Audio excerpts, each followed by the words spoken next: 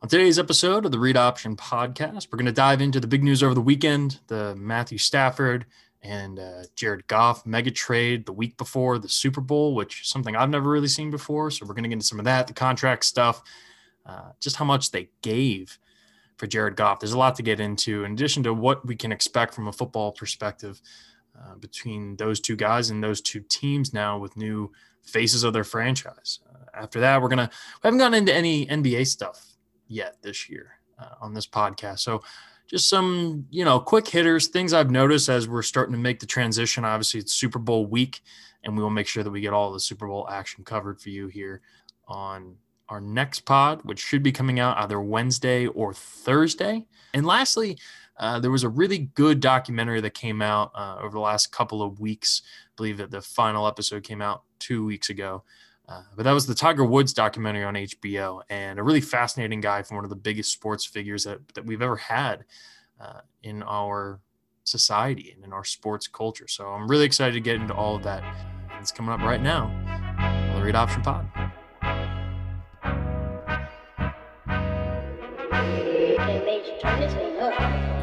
Bring it in. Welcome. Episode number 3 of the Read Option. As I alluded to in the intro there, hey, we got a great episode coming out today. We're going to go into a whole bunch of stuff.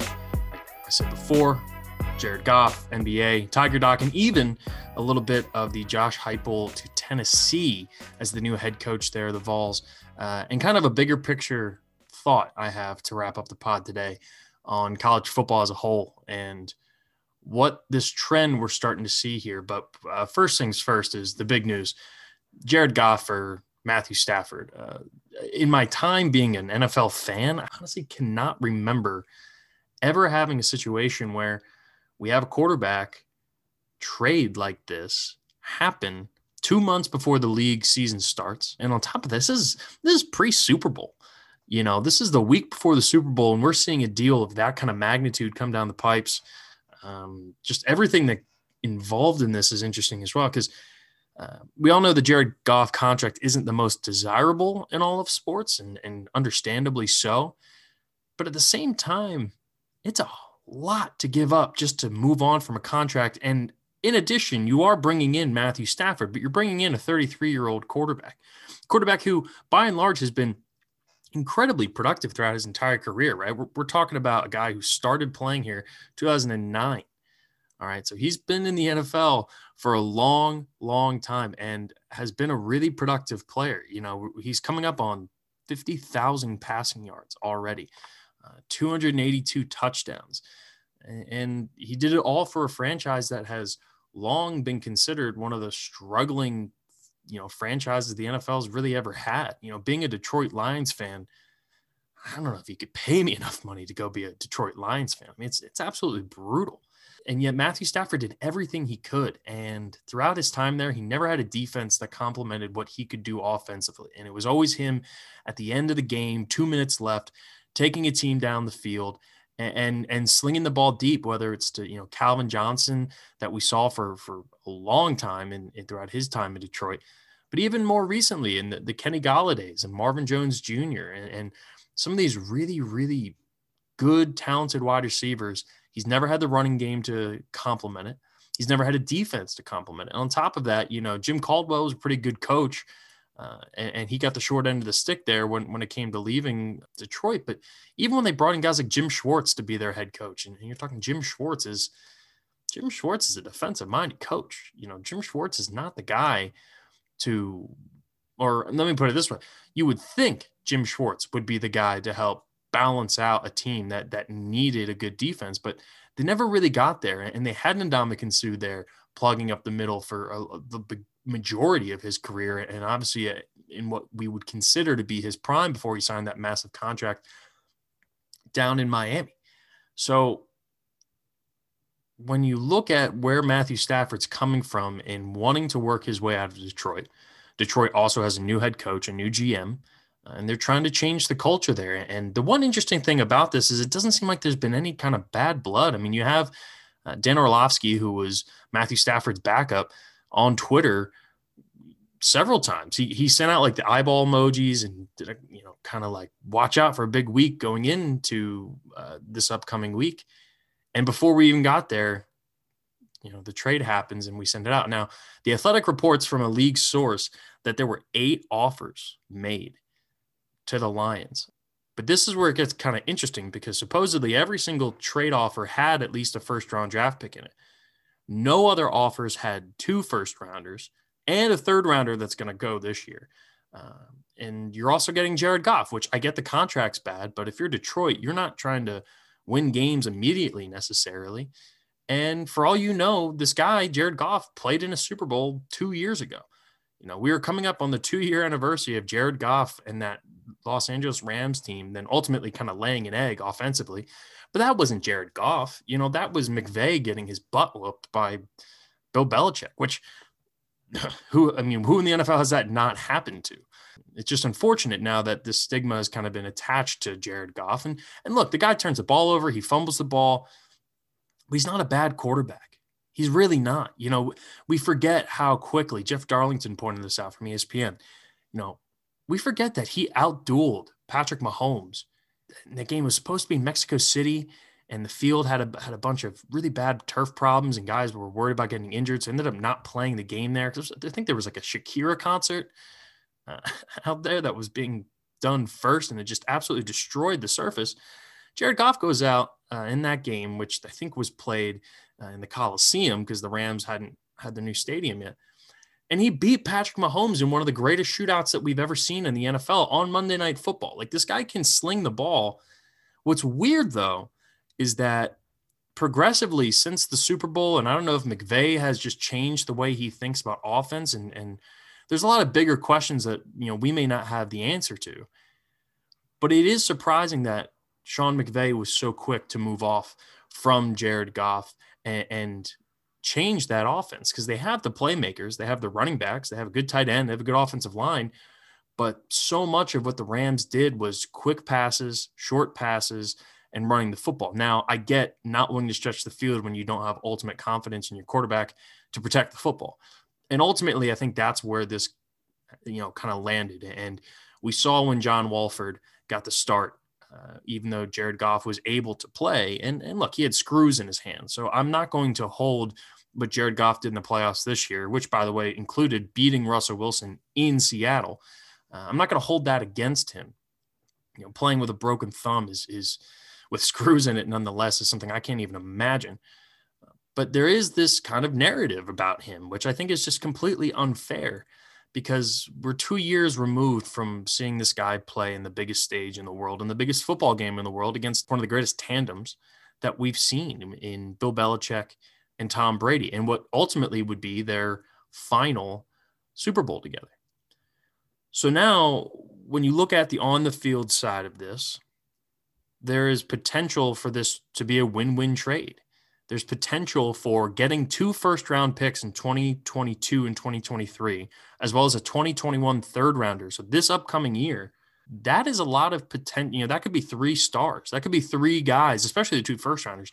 But that could be 3 guys who immediately help impact a now young and fresh-faced football team, because they have entirely new leadership between Dan Campbell and the new GM there out in Detroit. So on top of that, Detroit is left with 4 years and $106 million, which on its surface actually isn't that bad. Remember, Kirk Cousins signed a 3-year, I think it was 88 or 3 years, 96 million. It was 3 years and 96 million when he went to Minnesota. So a per year value, this is actually not a terrible deal. We're talking about $26 million a year for a guy who's already played in the Super Bowl and is 26, 27 years old. He's played 5 years in the league. The first year wasn't fair to hold against him with that last Jeff Fisher run. But I don't know. This is a very interesting storyline, and an offseason that's going to be absolutely chock full of storylines. This was kind of the one that I think most people had their eye on right off the bat, because people were curious as to what would be Matthew Stafford's next spot. So if Jared Goff is in a new situation where, maybe he is able to do well, maybe they are able to hold on to either Kenny Golladay or Marvin Jones Jr., both of which are scheduled to become free agents this year, Jared Goff could put together a nice, comeback season. And I hope that for Jared Goff. By all accounts, he seems like a great guy. And his photographic memory that everybody was kind of freaking out about when he was first coming into the NFL, like, oh my God, this guy's going to be able to remember everything. And maybe that's why he and McVay got along so well. But ultimately, the Rams realized that they need someone who can do more. And at this point in his career, how much more are you getting from Matthew Stafford? I would argue a decent step up. I think Stafford's more talented, but he's also more injury prone. Jared Goff, since becoming the full-time starter, has only missed 2 games in 5 years. Now, granted, that first year was only 7 games, but you're talking about 4.5 seasons missing 2 games. Matthew Stafford's missed a bunch of time over the last couple of years. And this is not taking anything away from him because the guy's a warrior.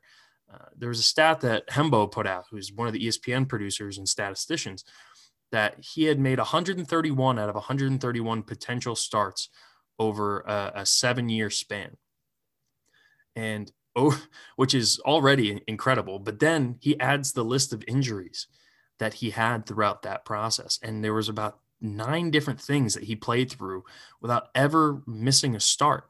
So you're talking about an absolute warrior, a guy who really is not afraid to absolutely give it everything he has. And that's what he did for Detroit. And you're going to put him now in an offense and a coach and a team with a very good defense in the LA Rams, where he can be successful. Because the core pieces of that team in LA are all signed in a contract for the next 4 years. They're going to have Aaron Donald there.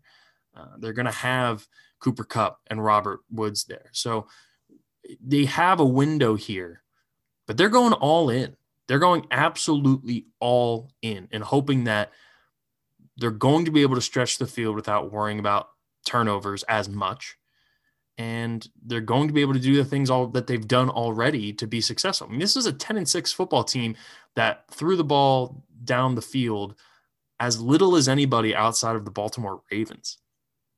So now they get a guy who historically has been known to push the ball down the field. The amount of 4,000-yard seasons that Matthew Stafford has had. I'm just looking at the stats right now. He had a 5,000-yard season in 2011. He was almost at 5,000 yards in 2012. But you look down the line. It's 1, 2, 3, 4, 5, 6, 7, now 8 seasons over 4,000 passing yards. That is a guy who likes to throw the football. And I think Sean McVay is going to do everything he can to make sure that he can optimize whatever is left of Matthew Stafford. The only question now regarding Stafford is, can he stay healthy? Because he's not young enough to be able to warrior through those pains and fight through those pains. He really needs great offensive line play and a good running game. Because if he's getting smacked around back there, this trade could be a disaster for the Rams, especially considering that they have not had the last first-round draft pick that the Rams have had was Jared Goff in 2016.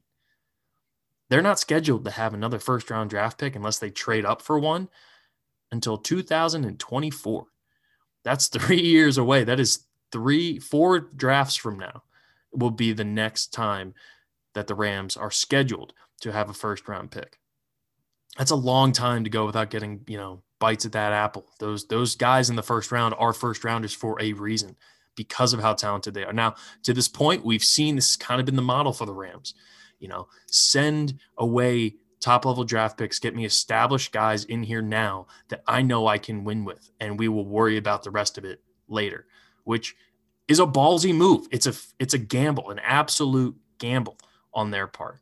But we'll see if it ends up working out. My prediction, and look, we still have a whole offseason to go. I think they're going to be a good team. But how many more wins past 10-6 are you getting with Matt Stafford? Probably 1.5. So we're talking about, taking a team from 10 wins to 12 wins. I mean, that's a jump. That's hosting playoff games. But is it enough to make the sacrifice of the long-term future, or at least the muddying of the waters of what your long-term future looks like?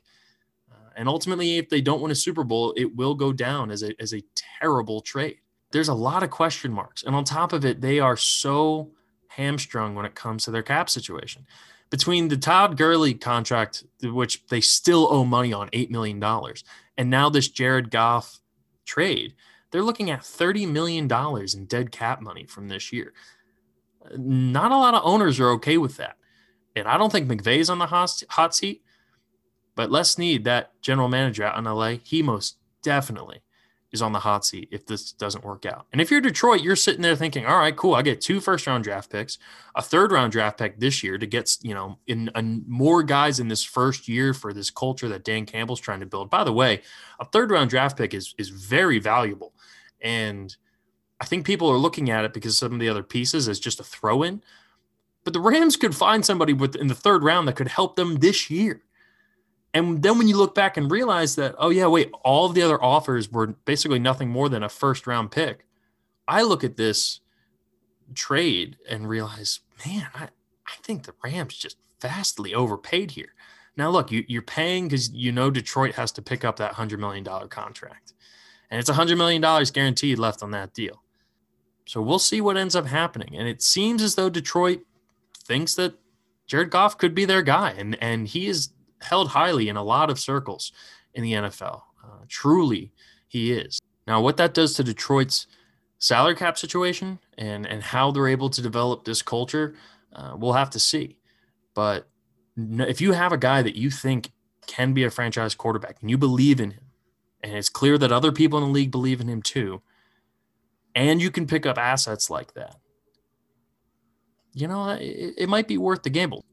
Again, it's the news that dominated the headlines. I think there's a world where this ultimately is good for both sides. You have 4 years left if you're the Detroit Lions, and $100 million. That is a very doable cap hit. That is very manageable. But the Rams, they need it to work. And credit to them because it takes a big old set of balls there. It's going to be fun to watch. All right, let's take a quick break. We're going to come back here. We're going to hit on the NBA. And, maybe a little bit of time's a change in here. Maybe we're moving on from the point guard-driven, forward-driven NBA. Not likely. But there is something interesting. We'll be back. All right, now, I'm going to switch gears a little bit, actually a lot of it. We're going to move from the NFL to the NBA.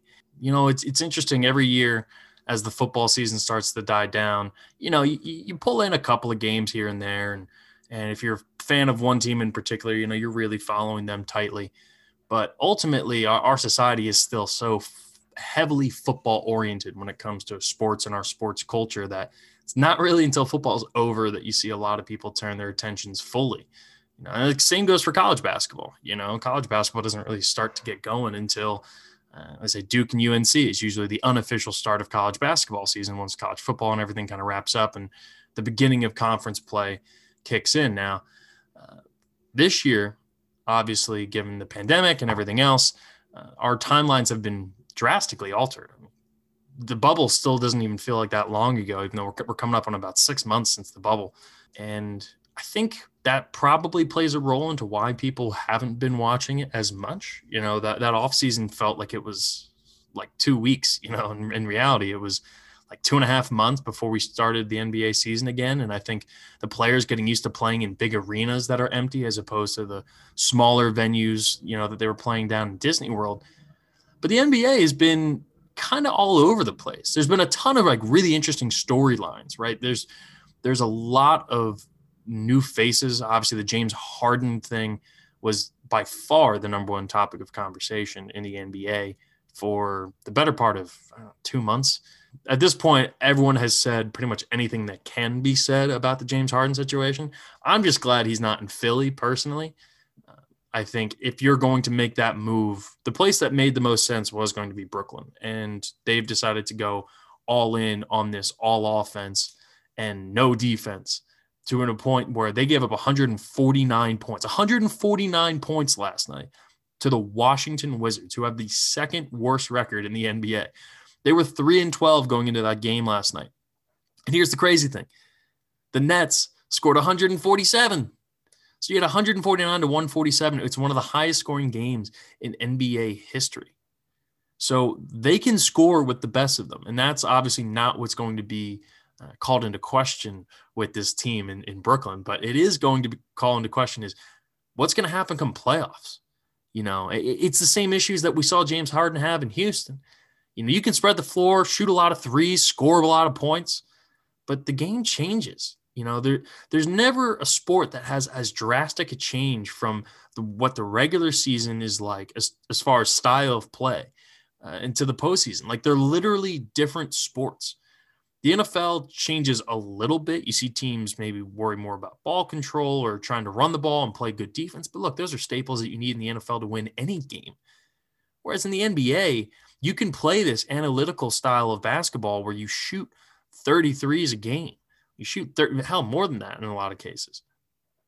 But as soon as you get to the playoffs and it's nut crunching time, I mean, we're talking about literally what feels like a different game.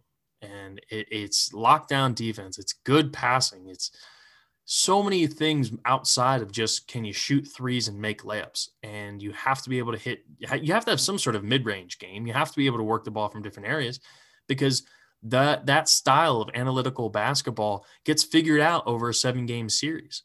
And that's ultimately the biggest issue is if you are an Eastern Conference team when James Harden was there and you played James Harden and the Rockets twice a year, that gap between when you would play them, you wouldn't fully understand how to stop it. But if you get into a 7-game playoff series against that team, teams figure that out. They just do. Like defensively, they figure out ways to stop it. They figure out what matchup they have that can either mitigate some of what James Harden is able to do and not. So the difference, though, with this Nets team is that the Nets also have Kevin Durant and Kyrie Irving. And we're talking about 3 guys with, I think it's 3 out of the top 6 highest usage percentage or usage rate out of anybody who's ever played basketball. I don't know how much Wilt, and his statistics get factored into that, but the old school versus the new school. But we're talking about guys who love to shoot the basketball. Now, so far, James Harden leading the league in assists right now. He's at 11. No one else is over 10. But as we know, James Harden has always been able to put up assists. Even when he was still shooting that analytical, purely analytics 3 and layup kind of offense, he was still averaging double-digit assists. So what comes down to now is how are those assists being divvied out? That's going to be the biggest decider of how far this team goes and how valuable James Harden will be to the Nets. Now, Kevin Durant is a total game changer. But yeah, I mean, they were playing the Washington Wizards last night, and Mo Wagner was just dunking on people, like left and right. And they had arguably one of the top 3 to 5 rim protectors in Jared Allen, who they decided to trade away as a part of that James Harden deal. So as good as their offense is, and it is amazing, it's incredible to watch, there should never be a situation in an actual regular season NBA game where you score 147 points and then you lose. That just can't happen. So that's my Nets rant. I wasn't going to talk about it, but I got into it, so I just kept it rolling here. The other thing, a couple of things here, in just regards to what I've seen so far. This feels a little bit like a renaissance for big men. Right now, if you look at player efficiency rating, PER, it's ultimately like the best metric to figure out who's having, the most efficient and productive season simultaneously. The top 2 guys are both centers.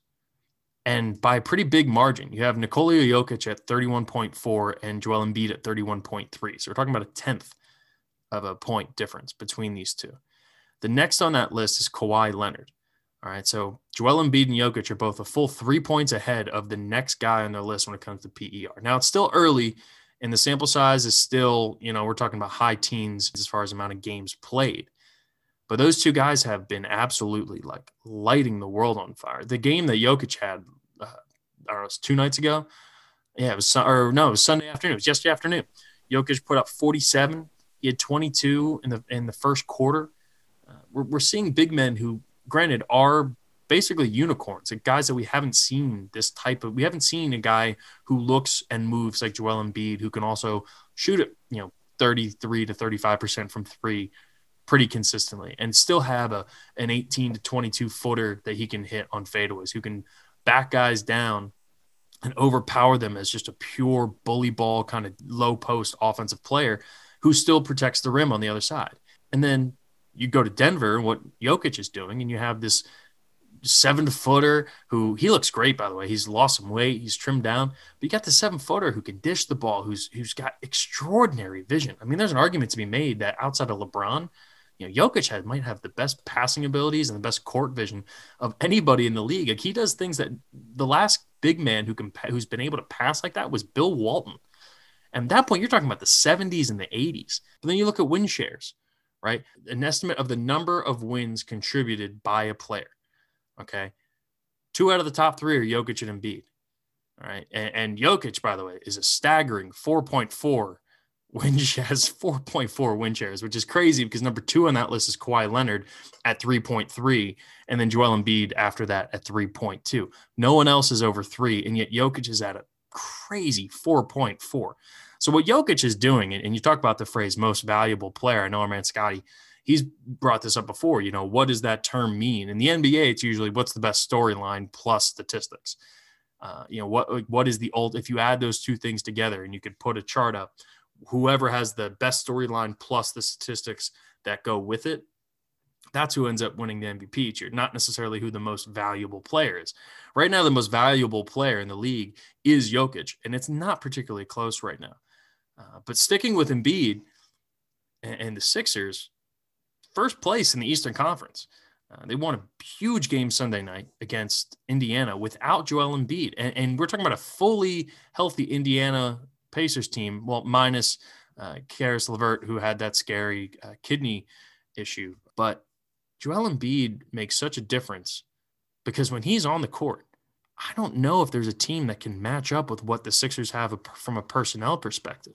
And we saw them beat the Lakers. And I'll tell you what, a 7-game series of that, I'll take all day. Because Ben Simmons isn't the player LeBron is. He's not, at this point, he's not even close. But defensively, he does LeBron-ish things, right? He's a 6'10", 6'11" point guard with an extraordinary vision. Who's an unbelievable athlete, not the greatest shooter, but understands how to run an offense exceptionally well. And then on the other end of it, he's long. He's a crazy good athlete. He might be the best pure defender that the NBA has right now. So you have him up front, okay, covering LeBron. And that's your matchup against LeBron, who's always going to be the hardest person to cover. And you say, all right, well, look, they have Anthony Davis. Well, Joel Embiid has gotten the best of Anthony Davis every single time they've ever played. When he was in New Orleans and now with the Lakers, Joel Embiid has Anthony Davis's number. It's a real nightmare of a matchup if you're the Lakers. On top of it, too, Embiid's backup, Dwight Howard, just spent a year playing with Anthony Davis. As much as I question some of Dwight Howard and what he can offer at this point as a role player, he knows Anthony Davis as well as anybody when it comes to what he does as a big man. And Dwight Howard's had a really good year so far in this supporting role. And then I haven't even brought up Tobias Harris. Tobias Harris is averaging like 20 and 10. He had 27 last night. He had a game winner against the Lakers. Tobias Harris is playing at a level that we had only ever seen when he was with the Clippers, when his coach was who? Doc Rivers. And that is ultimately the biggest difference with this team. I liked Brett Brown. I was a big fan of his. I like the way he talked. I love what he did to help get the Sixers to where they are today, to deal with the amount of losing and all of the shit that he had to get through to get the assets to get Ben Simmons and to get Joel Embiid. And to an extent, to be able to get Tobias Harris and when Jimmy Butler was here. And I don't know if JJ Redick comes to Philly without Brett Brown being there. And that's a huge testament, right? Like, at that point in time, no one wanted to go to Philly. Philly was still stinking of the process. And Brett Brown polished a turd, for lack of a better phrase, and made Philadelphia a destination town again for when it comes to the NBA. And now with Embiid and Simmons and Tobias Harris, and then on top of it, you add Danny Green, who was also on that Lakers team, who also understands how they do things over there. And what has to be the most underrated pickup of the league this year, Seth Curry. Seth Curry is lighting it up from three, shooting almost 50% from three. And there are points this year where he was shooting like 60% from downtown. He has the highest three-point percentage in NBA history, or him and Steve Kerr are always going back and forth, right? Because Steve Kerr's numbers there, so he kind of plays jump rope with that line. Seth Curry does so much to open up what this team wants to do.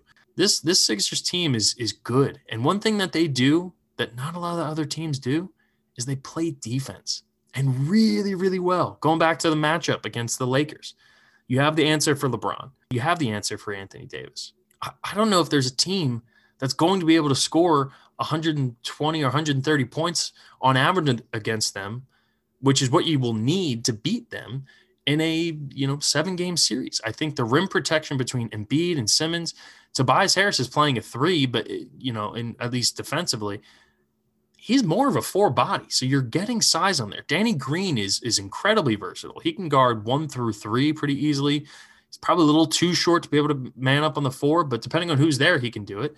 And yeah, Seth Curry is going to be a liability, but whether it's Shake Milton or Tyrese Maxey, they have a bench that I don't think we thought. And it's interesting looking back to where they were when the bubble ended and the absolute dismay. And there was no hope. It was like, I can't believe we had all these assets and we had Jimmy Butler here who was playing the NBA Finals and we just fucked it all up. Like, it was so depressing. Sixers Twitter, like, I was really worried about him for a while. But I look now and you see the optimism. And this team just has a special energy about them. It reminds me of, every year you'll see teams. I don't know. It's just something about that team. And I really think there's something about the Sixers here. And we'll see what ends up happening. One of the guys who I think a lot of people would like to see on the move is JJ Redick. And he's playing down there with New Orleans. Sixers are definitely a potential landing spot, as are the Nets and the Celtics. But JJ Redick is playing on a team right now that didn't make sense from what they did in the offseason. Who was supposed to be, one of the highest anticipated potential, superstars that we have in the NBA in Zion Williamson. But they did going out and getting, Steven Adams, and they drafted Jackson Hayes. And it's a really weird team. And you also have Lonzo who can't shoot. It's just a team full of guys who can't shoot. And they want to trade their only, shooter in JJ Redick, who is one of the best three-point shooters of all time. And I get it. I think they realize, hey, you know what? This is probably not going to be our year. We just want to develop Zion and get him as many reps as he can. But they got to make some serious changes in New Orleans because he's got absolutely no help around him right now. The other, last kind of note that I had here, I went through my stuff on the Nets.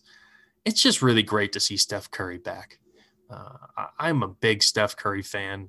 It's hard not to. I've made the comparison before. In a lot of ways, he and Patrick Mahomes kind of, mirror each other in their respective sports. And one thing that the two of them have is this unbelievable likability to them.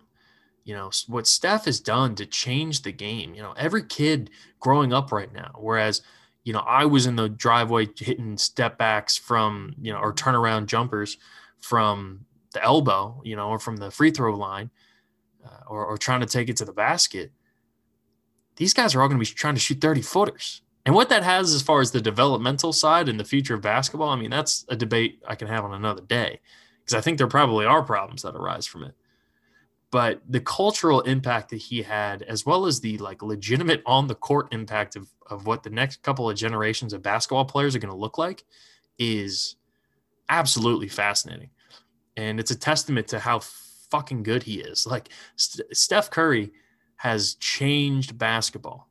And because of him and James Harden to an extent, and how good they are from deep, how easily they can hit these deep shots. We've already seen a little bit with Trae Young. Trae Young comes in and hits 35-footers, 40-footers. They're not afraid to take the shot. That to them is a weapon that they have in their arsenal that they can go to if and when they need it.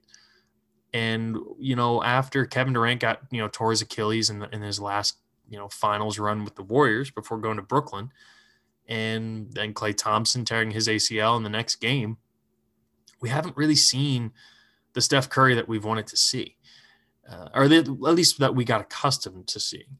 And Steph had a bad hand injury last year, and they said, you know what? You've had a crazy 5-year run of going to finals after finals after finals and going up against LeBron and Kawhi and all of this stuff, and you've won 3 of them. You're going to rest up, and we're going to get you right moving forward. And they got James Wiseman in that trade, and they still have Minnesota's first-round pick next year. Minnesota might be the worst team in basketball. It's crazy how, in a lot of ways, the rich get richer, or maybe the lucky get luckier. But Minnesota, in that case, is horribly unlucky and just cannot get out of their own way. I mean, giving up that, and look, you had to give the pick to get off of that Wiggins contract last year. I get it. But man, they're going to have 2, the Warriors had their own pick this last year, and they were able to get Wiseman with it, finishing, with the 2nd overall pick. Good for Golden State. They get to be the benefactor of, they might sneak into the playoffs this year. Right now, they're 8th in the Western Conference. But this is just Steph with a bunch of young guys and Andrew Wiggins, trying to carry this team. And look, they've done a good job with Andrew Wiggins. Andrew Wiggins is not a bad player. He's one of those guys where his whole public image has taken him to a point where he is so undervalued now. He was, oh, he's a bust, he's overrated. It's like, no, the guy can average 20 points a game in the NBA and still be a really productive player. He's just not ever going to be what people want him to be, which was an all-NBA caliber talent. And Golden State now, with a lot of assets moving forward, are hopefully going to get Clay back, though I don't know if Clay will ever be the same.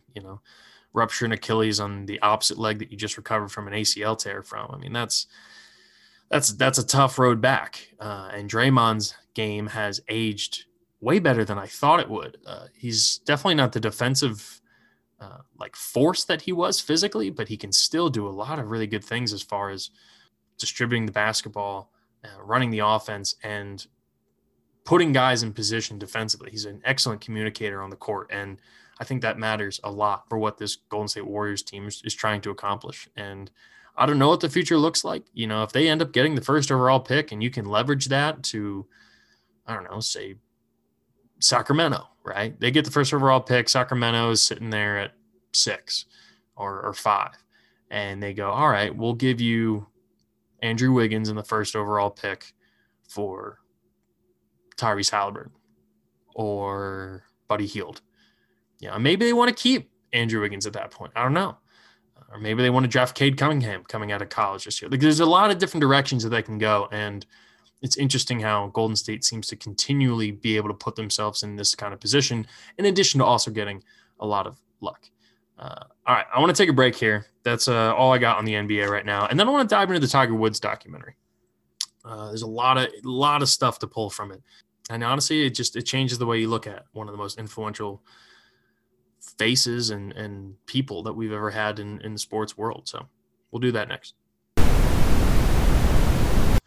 All right, now coming up, main thing I wanted to talk about today, and it's something I want to do kind of moving forward, is anytime there's a big sports documentary that comes out, it doesn't even have to be big. I'm just a sucker for a good sports documentary. It's one of my favorite things to watch. I've sat down and rewatched, The Last Dance a couple times already, and that's 10 episodes. So I am 100% a locked-in fan of sports documentaries. And in particular, this one I kind of want to get into today involves, similarly to The Last Dance, one of the greatest athletes, arguably ever, definitely in my lifetime.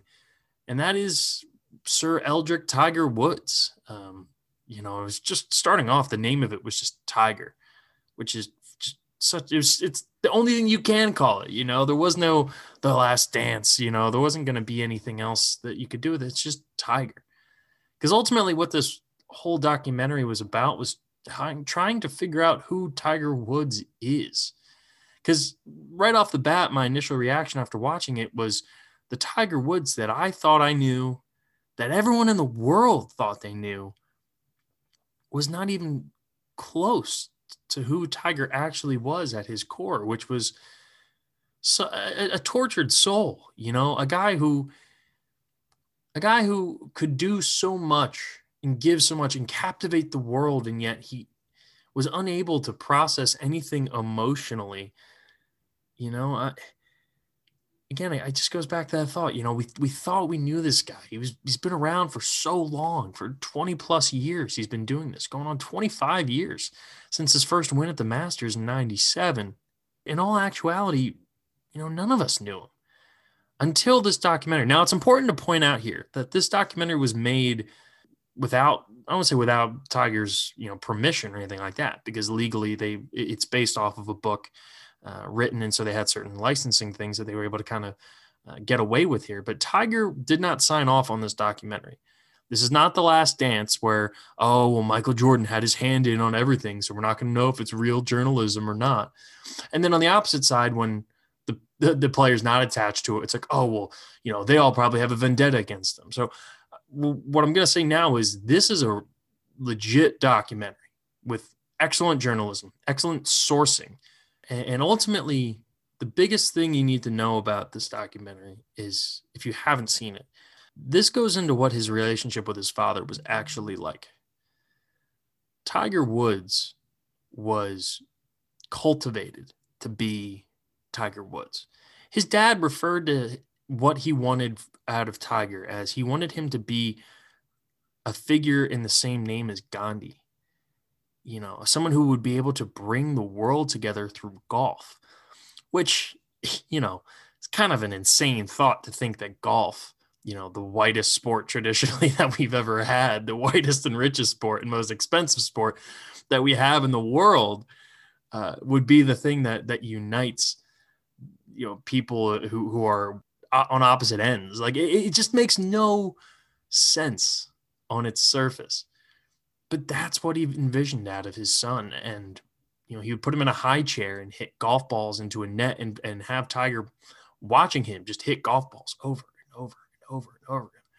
And Earl Woods himself was a troubled man who had seen a lot of shit and had done a lot of shit, and ultimately had his heart in the right place because of how much he loved his son.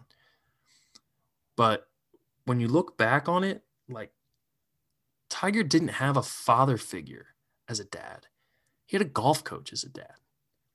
That's what their relationship was. It was only about golf. There wasn't anything more than that, which the golf is what bonded them together emotionally. It's what created this deep rooted love for one another. It's when you see the highlights of Tiger's first Masters and he's walking off the green and he embraces his dad, and it's this monstrous bear hug. He even says that, when he wins it later, down the line, he says, this is the first Masters that my dad couldn't come to.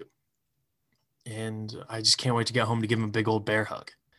You see it. You really do see the love. But that doesn't mean that there aren't a lot of issues that came from their relationship too. Tiger was not a normal kid. One of the interesting things that they did is they went back and they got his high school girlfriend who they dated for 3 years.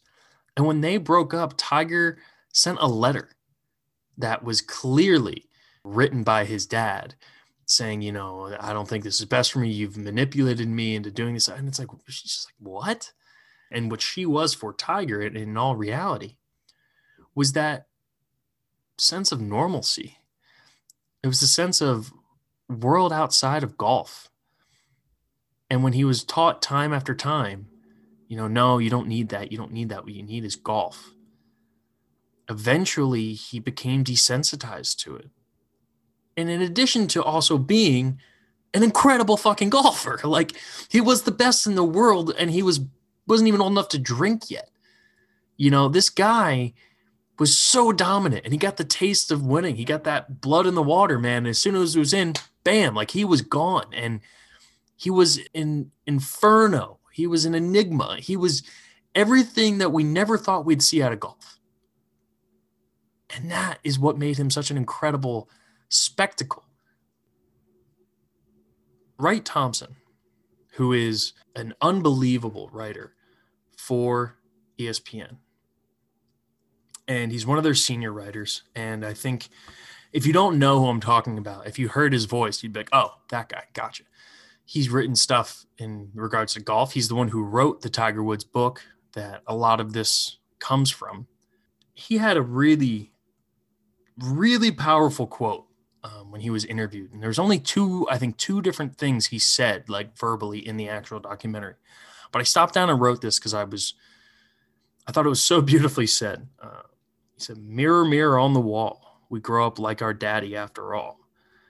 Tiger became what he loathed most about his father, a philanderer.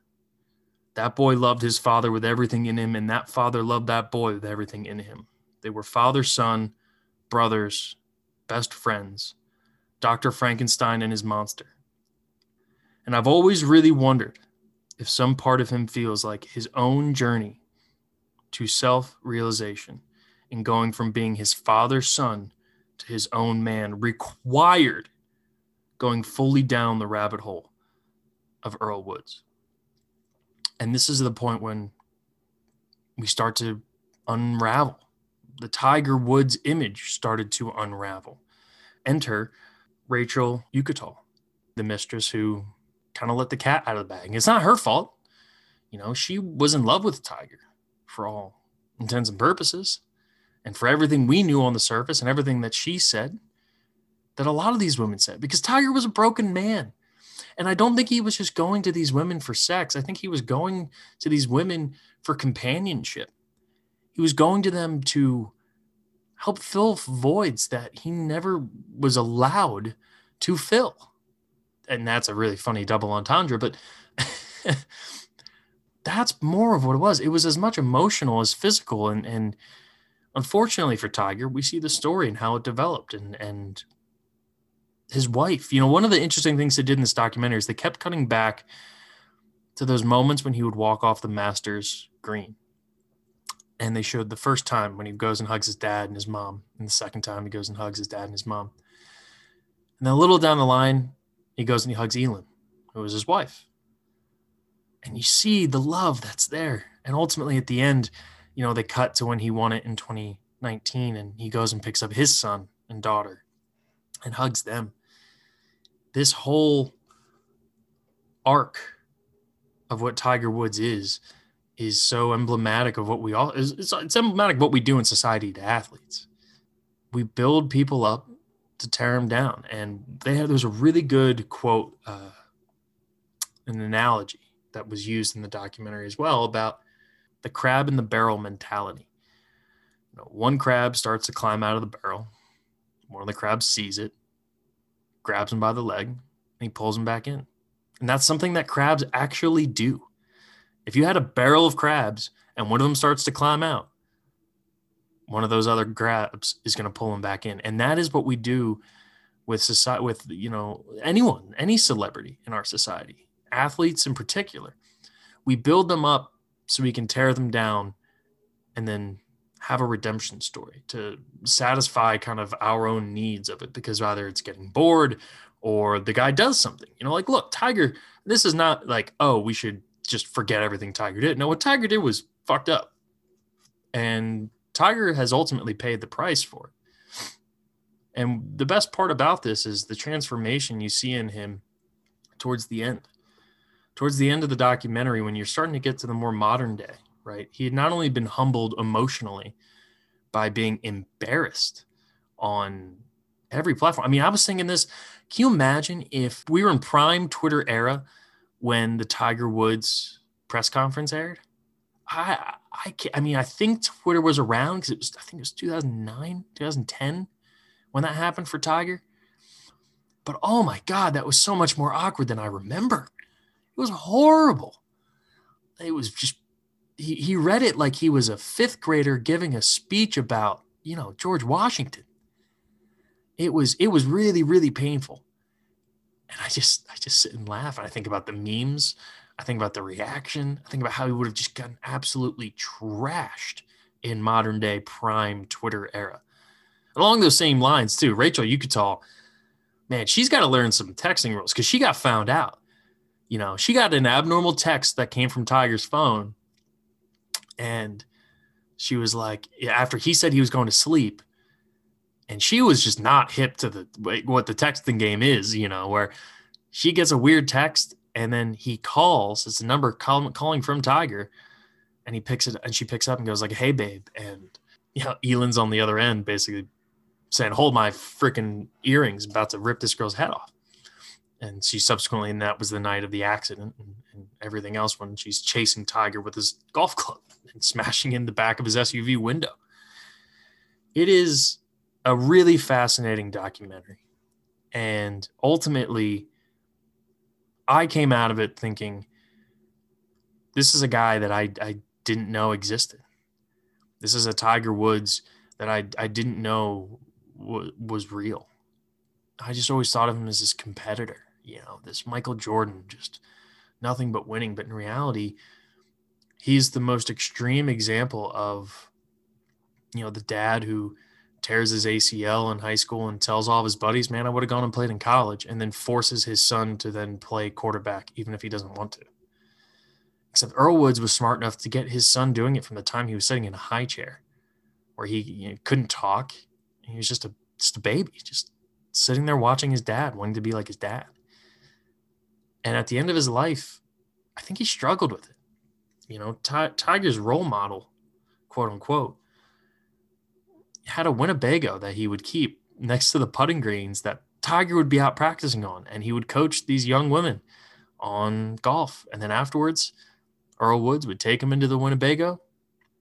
And you can kind of do the math from there. And that's what Tiger grew up with. And anyone who's been on a golf course knows that's not a good place for a kid. I mean, come on. But that's not what Earl wanted for his son. And ultimately, he was able to kind of incept Tiger into believing that that was the only thing that mattered in the world. And then when he finally came back, because, he had the back fusion and he went through all this pain and these struggles. When he came back in 2019, he wins the Masters. After his first round, they asked him, how he's feeling. And he goes, just got to keep hanging in there, and then we'll see where we're at. But I got to keep hanging in there. That's not Tiger Woods that we think of when we think of peak Tiger Woods. Peak Tiger Woods would have had no problem, none whatsoever. Peak Tiger Woods would have said, all right, yeah, no, I'm good. I'm going to win this. He was that kind of a you never saw the human side of him that there might be doubt. And to me, that sounds like a man who went through some shit and had to really, really work to get himself to the other side. And here he is, 20 plus years later from the time he started on playing golf on the tour to winning the Masters at 42 and getting to do the same thing that he got to do with his dad. We saw Tiger out there playing with his son. But Tiger never pushed it on him. He's been very open about that. And I think that's fascinating. It's like Ray Thompson said, this was his journey into self-realization. And in order to get to that point, he had to fully understand what his dad was. And he did. His dad cheated on his mom over and over again. And Tiger knew about it.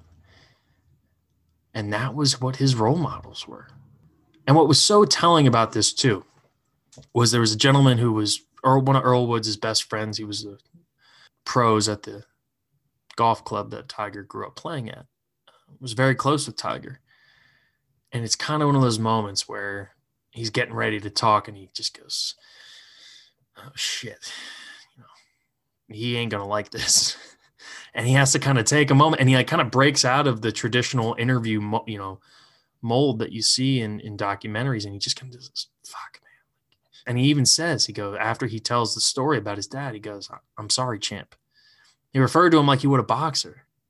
Again, this is just a guy who accomplished incredible things off of the back of basically no emotional skills. He could compartmentalize as well as any human being on the world. He said that to his mistresses. He said that to other golfers. And that is a skill. But it's also something that can be really dangerous to your overall mental health.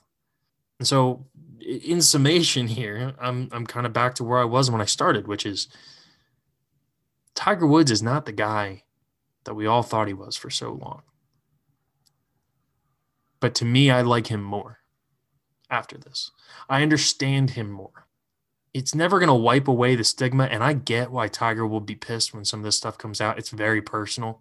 I mean, Stevie Williams is there, his old caddy, his ex-girlfriends, ex-mistresses, old family friends. I imagine that's probably going to upset him quite a bit. But it's also going to give the public a new way of looking at Tiger Woods. And that is rare. It's one of the reasons I love sports documentaries. You hear the shit that you don't always get to hear. And yeah, it's pretty great. We'll wrap it there with the Tiger Woods stuff. This last thought I want to dive into here as we take a drastic turn involves college football. Whenever I do these pods, I'm going to leave with a final thought here, just to kind of get you thinking bigger picture about some stuff in the sports world here. In this past week, we saw the athletic director and the head coach at UCF. Josh Heupel's the head coach, Danny White's the AD. Both go to the University of Tennessee in Knoxville, which admittedly is a step up for both people. I mean, you're talking about a jump from the American, which no disrespect to the American, it's a very good conference, but to the SEC. Josh Heupel, who was an excellent college quarterback and has done a really good job at UCF, and now he's going to be the head coach at Tennessee, which is a volatile job, and I wish anybody the luck. You know, it's right up there with some of the toughest fan bases that we have in all of sports. Something else happened this week that got me thinking. Eric Gilbert was the number 5 overall prospect in all of college football going into this year. He was a freshman. He went to LSU. He plays tight end. He is the highest rated and graded tight end recruit ever.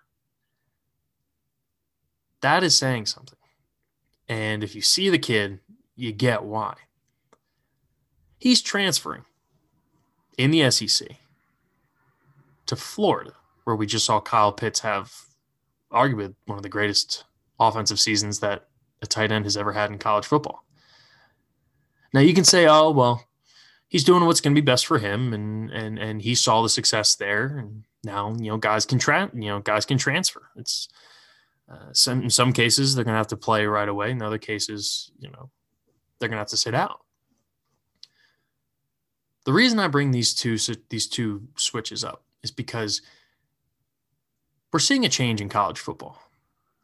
We're seeing a change in the legitimate fabric of what college football and college sports have been. We're starting to see that athletes have power that they didn't used to have. If you were transferring from your school, it would have been almost inconceivable that you could transfer within the same conference, let alone from a team like LSU to Florida, two very big national brands, including a team that just won a national championship. And the other just played in the SEC championship. And if it wasn't for a thrown shoe in the LSU and Florida game, Florida could have found their way into the college football playoff. Not likely, but they could have. What Danny White and Josh Heupel are doing, moving from UCF to Tennessee, and to be clear, Danny White was hired first, and then they needed a head coach, and they hired Josh Heupel after looking at other candidates. But that's been commonplace in college sports and college football for a very long time. Coaches can come and go. You can use smaller schools to become stepping stones. It's never a problem. But God forbid a player does. God forbid a player made a mistake as an 18-year-old and realized that the culture he signed up for wasn't perfect for him. We're talking about 18-year-old kids, all right? We're not talking about people who understand themselves, what they want out of life. And now we're seeing these guys take control, putting their fate in their own hands. This is not the kind of stuff that we would have heard in college football very often. And with the transfer portal as popping as ever, and more and more rule changes coming up that will allow guys to transfer once without punishment, without having to sit out a year, which is basically what it was. It was a punishment for not being happy with the decision you made when you were 18. So I say credit to them. Credit to them for trying to even the playing field. And we're still a long way. And it's not going to happen overnight. But God damn it, if Josh Heupel can look a recruit in the face and say, hey, remember, we had National Signing Day a month and a half ago, and we have the next one coming up on Wednesday. If he can recruit kids and say, I want you to come be a Golden Knight, come here to UCF and come play for me in Orlando, right next to Disney World. It'll be amazing. And all those kids signed there. Less than 2 months later, he's out the door, going to Tennessee. If Josh Heupel can do that, then there is absolutely no reason that Eric Gilbert shouldn't be allowed to do that too. That's all I got for you. Read option. Listen to us twice a week. We'll be out with a Super Bowl preview. Very exciting to have my boys back, Scotty and Vito. And we're going to break down the whole game as well as talk about the coaching carousel that has finally stopped spinning. Not that the Houston Texans got their shit together, kind of. But it's going to be a lot of fun. And I think we're all eagerly anticipating what should be a pretty legendary Super Bowl considering the factors and the names and the players involved. So with that, have a wonderful rest of your Monday or Tuesday or whenever you're listening to this. And check us out again later this week on The Read Option. Take it easy, everybody.